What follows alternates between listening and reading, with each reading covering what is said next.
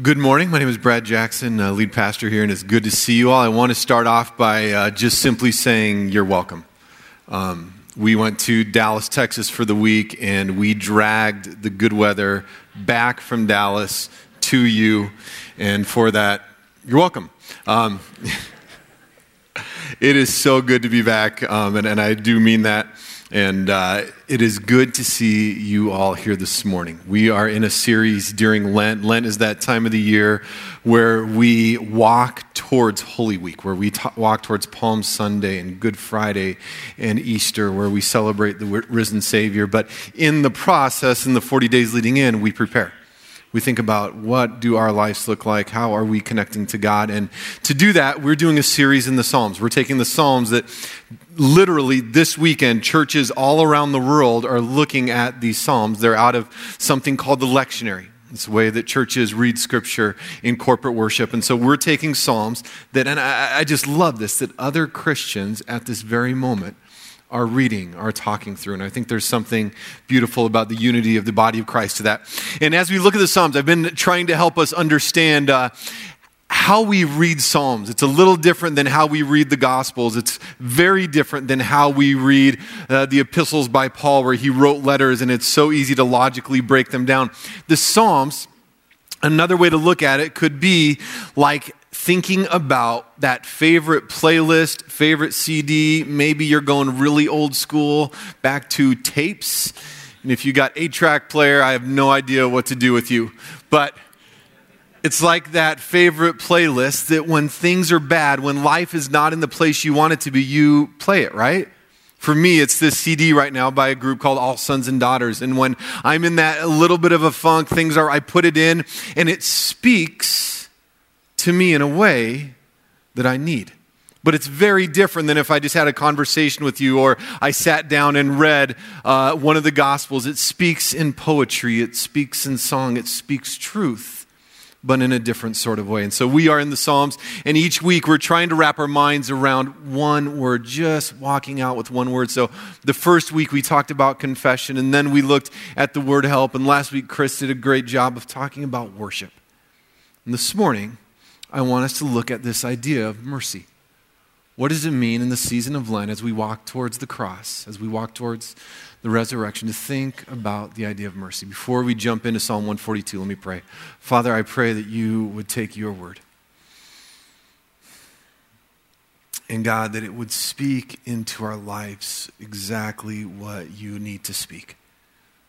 That as we sit in these chairs, we have a whole story, a whole narrative that we've brought into this room. Some of it good, some of it is joyous, but some of it is pain, and some of it is sin. And God, I pray with open hands that we would simply put that before you, and that you would speak your goodness, your love, your grace into that.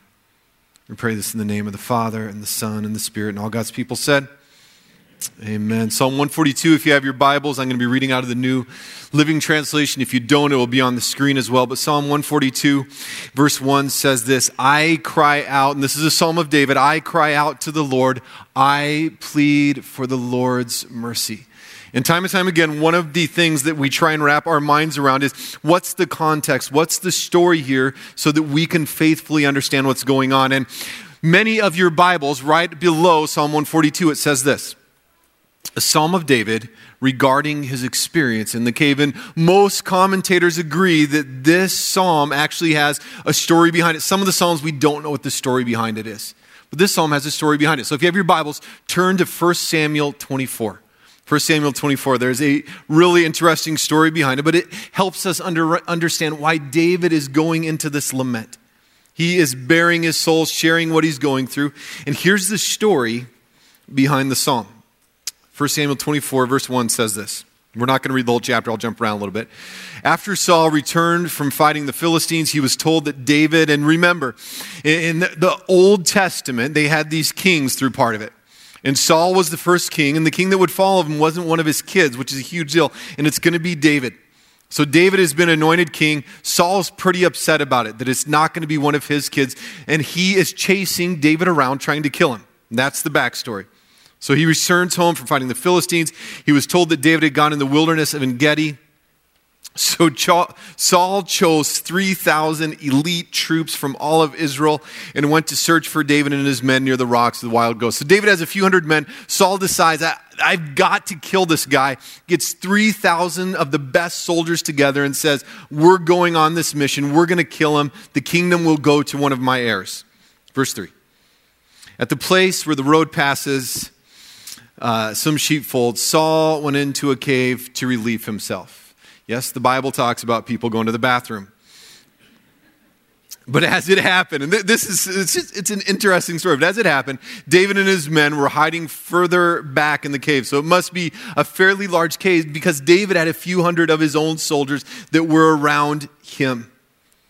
And here's what his people say, "Now's your opportunity," David's men whispered to him. And I don't know about you, when I read scripture, you try and imagine it. This is one that I'm leaving a little alone on imagining it too much.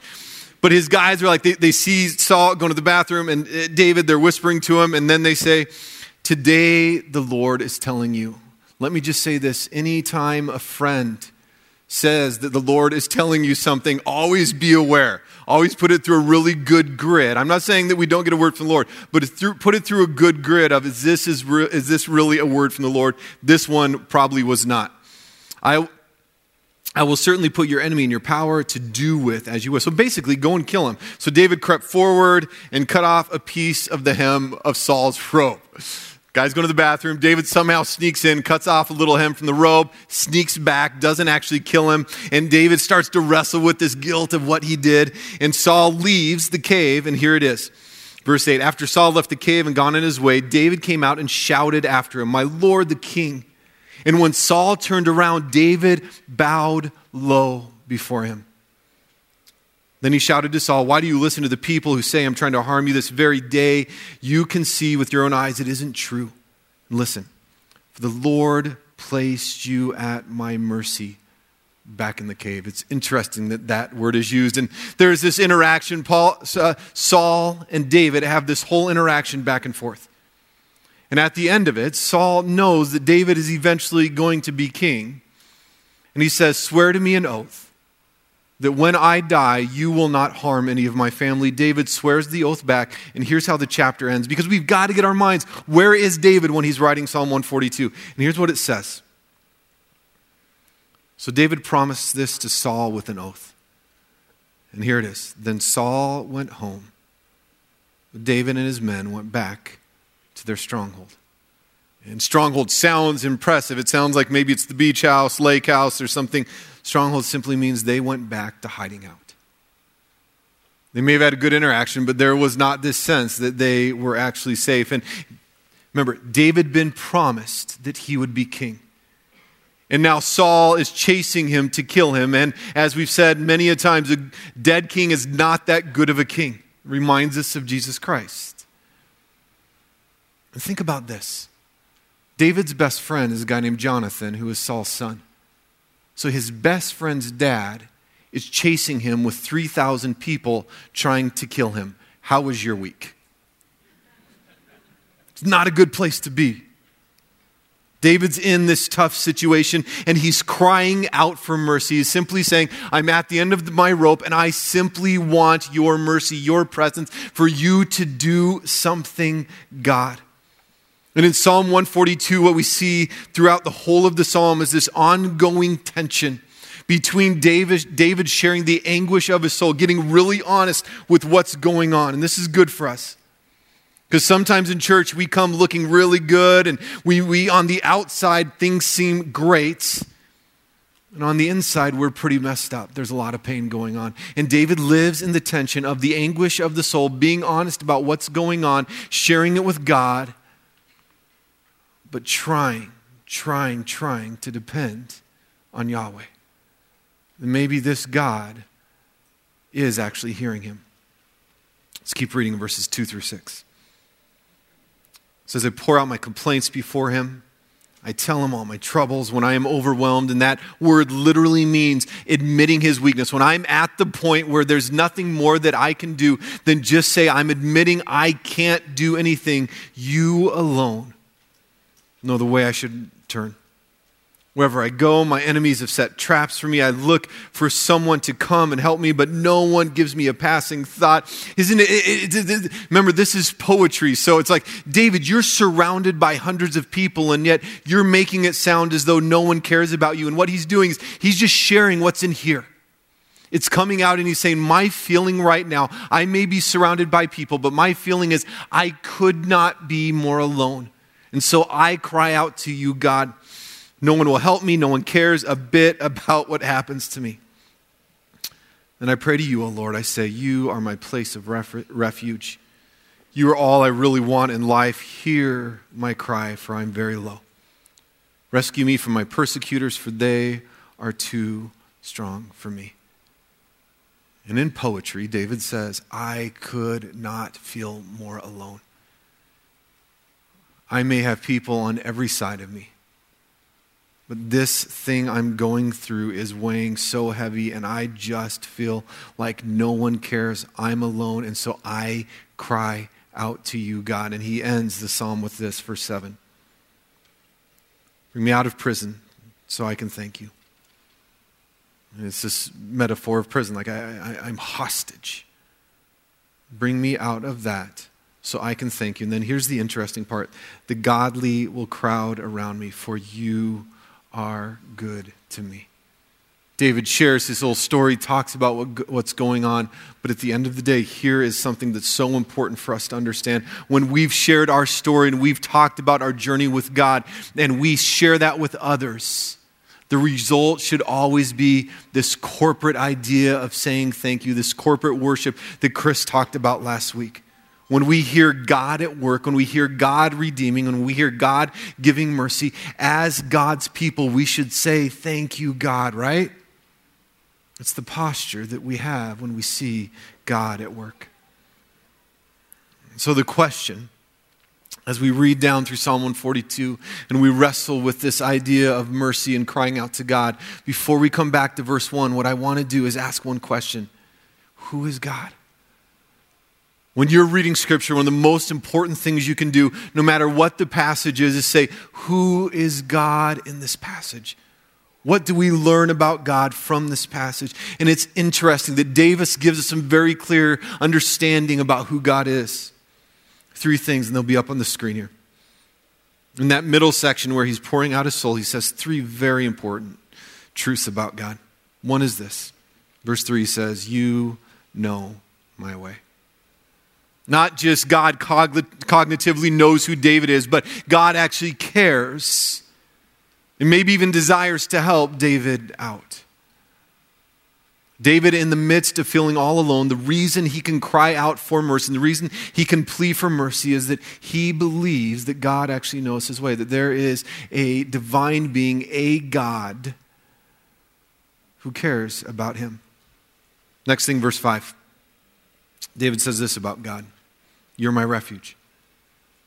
That in the midst of being pursued by 3,000 people trying to kill him, and he doesn't know if they're going to work, they might actually kill him. He doesn't know. In the midst of that, he says this about God. I know, God, no matter what happens, you are my refuge.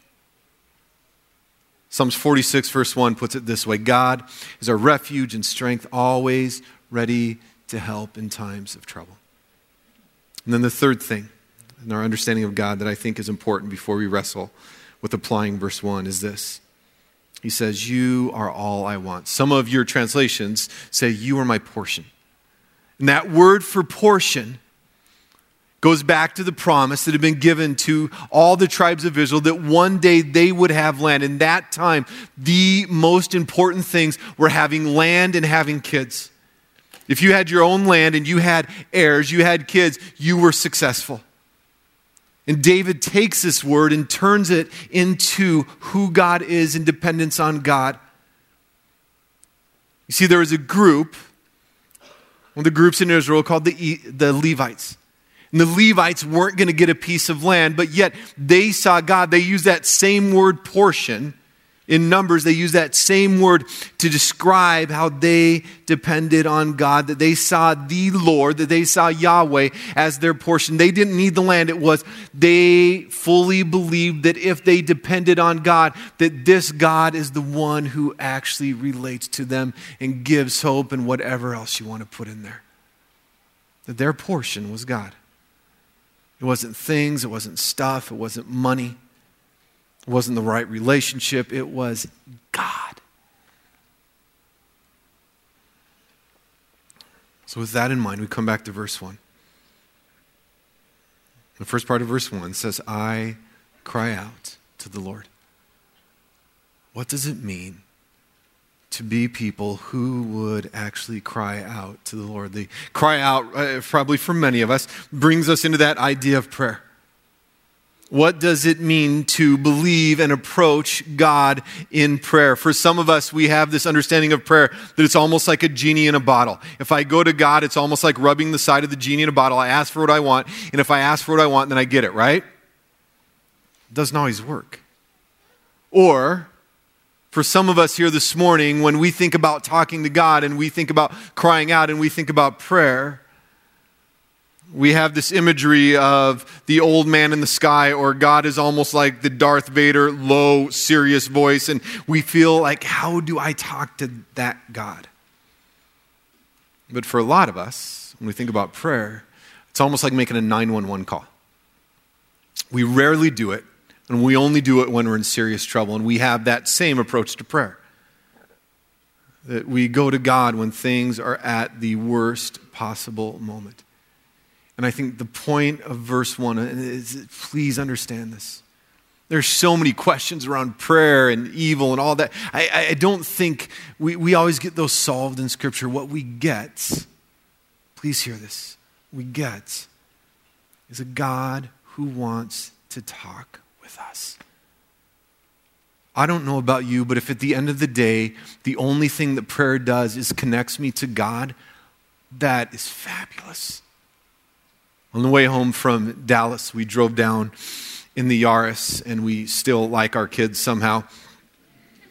But on the way back, I heard this radio talking about a study that had been done this last year about why people go to church. You know, and some people go to hear a message, some people go because they grew up and it's the thing you do, and some people go for the music, blah, blah, blah. Almost 50% of people go to church for the simple yet profound reason to connect with God.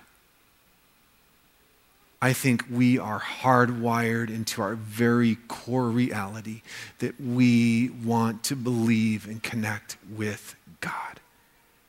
And when David says, I cry out in this moment of feeling all alone, even surrounded by people, and you know and get that, he believes that God will actually hear him. Even when he feels alone, when people don't get it. I read this week an article about a Christian author and blogger, and he was sharing his story, which had abuse as an early kid and kept that quiet for so long. And it made me think about this idea that many in this room, not all, but many of you in this room, your reality is you spend your life with people, but yet there's pain in you that makes you feel all alone. And my belief is there is a living God who wants you to cry out to him and will actually hear you. And that leads us to the second half of verse 1, which says, I plead for the Lord's mercy. I plead for the Lord's mercy. I cry out to the Lord. I plead for mercy. We've probably all been there at different times. I remember a number of years ago, I rarely cry. The last time I cried a couple of weeks ago, I decided on my day off it would be a good idea to watch Marley and Me. Marley and Me, it's not a comedy. It's not a comedy. But the last time before that I cried was a number of years ago. And it was in this moment where I just had a couple of relational things going on where I'd really felt hurt by people. They were pretty intense. And I remember vividly driving down the road. And I had to pull over to the side of the road. alone in the car and had one of those moments, tears streaming down my face, where all I could do was this: cry out to God, plead for God's mercy, ask for the presence of God. And I vividly, and I believe this with the core of my reality, I believe that is so true about how God wants to interact with us, that when you cry out for mercy, there's a God who hears and moves towards you. That mercy is that kindness, it's that forgiveness, it's that benevolence from God. A.W. Pink defines it this way. He says, mercy is the ready inclination of God to relieve the misery of fallen creatures. Famous old preacher. And sometimes we think of mercy connected to our sin, and that's true. But that's not what Psalm 142 is about. Psalm 142 is about when you've been hurt by somebody else. What does it look like to cry out for mercy? And the thing I love about this simple definition is this ready inclination of God.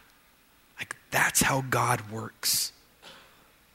That's how God moves. A little over a year ago, I was here on a candidating weekend, and I remember preaching Luke 15, the prodigal son. And it's this amazing story that is not so much about the prodigal son, but it's about the loving father. And in that story, we get at the heart of love, but we also get at the heart of mercy, that God works by running towards his children.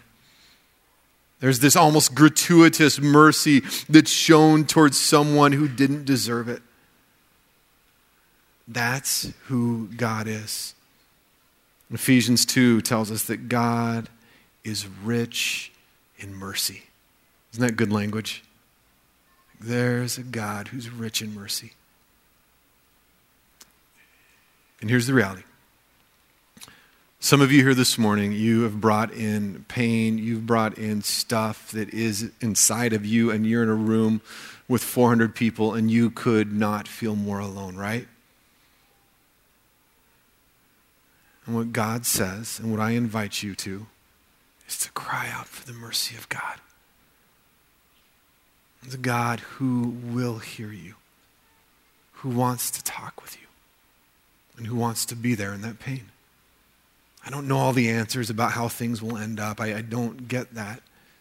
But I know there's a living God revealed in the person of Jesus Christ who wants to be with you in whatever it is. Then for a lot of us, on the other side of it, we read Psalm 142 and we're sitting there thinking, my week went pretty good, Brad. I'm in a room of 400 people and I feel like I'm having fun with 400 people. I want to invite you to cry out for mercy for those who cannot cry out for mercy themselves. My mentor, amazing, amazing man, at age 48, 23 years at the same church, he told his board, he said, you have 2 years and I retire. Senior pastors tend to say too long, so he said, at age 50, I'm done. And at age 50, he then went and started raising support to be a missionary. And what he does is he goes to the hardest places in the world where people are often persecuted for being a Christian, where pastors can't get out and get training, and he goes and he trains them and shows them love. What if this next week, those of you whose life is going well, and for that, awesome. But what if you spent time praying for people who are persecuted, praying for people who may literally be worshiping in the back of a cave? Praying for someone in this room who you know is going through a really painful situation, and it's not on their own volition, it's something that's happened to them, and they just need you to cry out for God's mercy on them. That's what a community does, right? That's what a community of faith does together. Is for those in that situation, we say, we believe in a living God who wants to hear you as you cry out for mercy. And for the rest of us, we say, we're crying out for you. And when we think about the Church Universal, we say, we are crying out for anyone that needs mercy. Father, I pray that we would get, not just in our heads, not just up here, but in the depth of our heart, in the core of our being, that we would get who you are, how you act, how you want to move towards us, God. And Lord, for some, that is the invitation to just simply cry out, to pull to the side of the road, to let the tears flow and to scream, God, where are you? I need you. I want you at this moment. I pray that you would free them to be there. And God, for many of us, I pray that you would remind us and allow us to cry out for those who need mercy. For those who need the God who is ready to act, to move towards broken people in broken situations. Praise the name of the Father, and the Son, and the Spirit. Amen.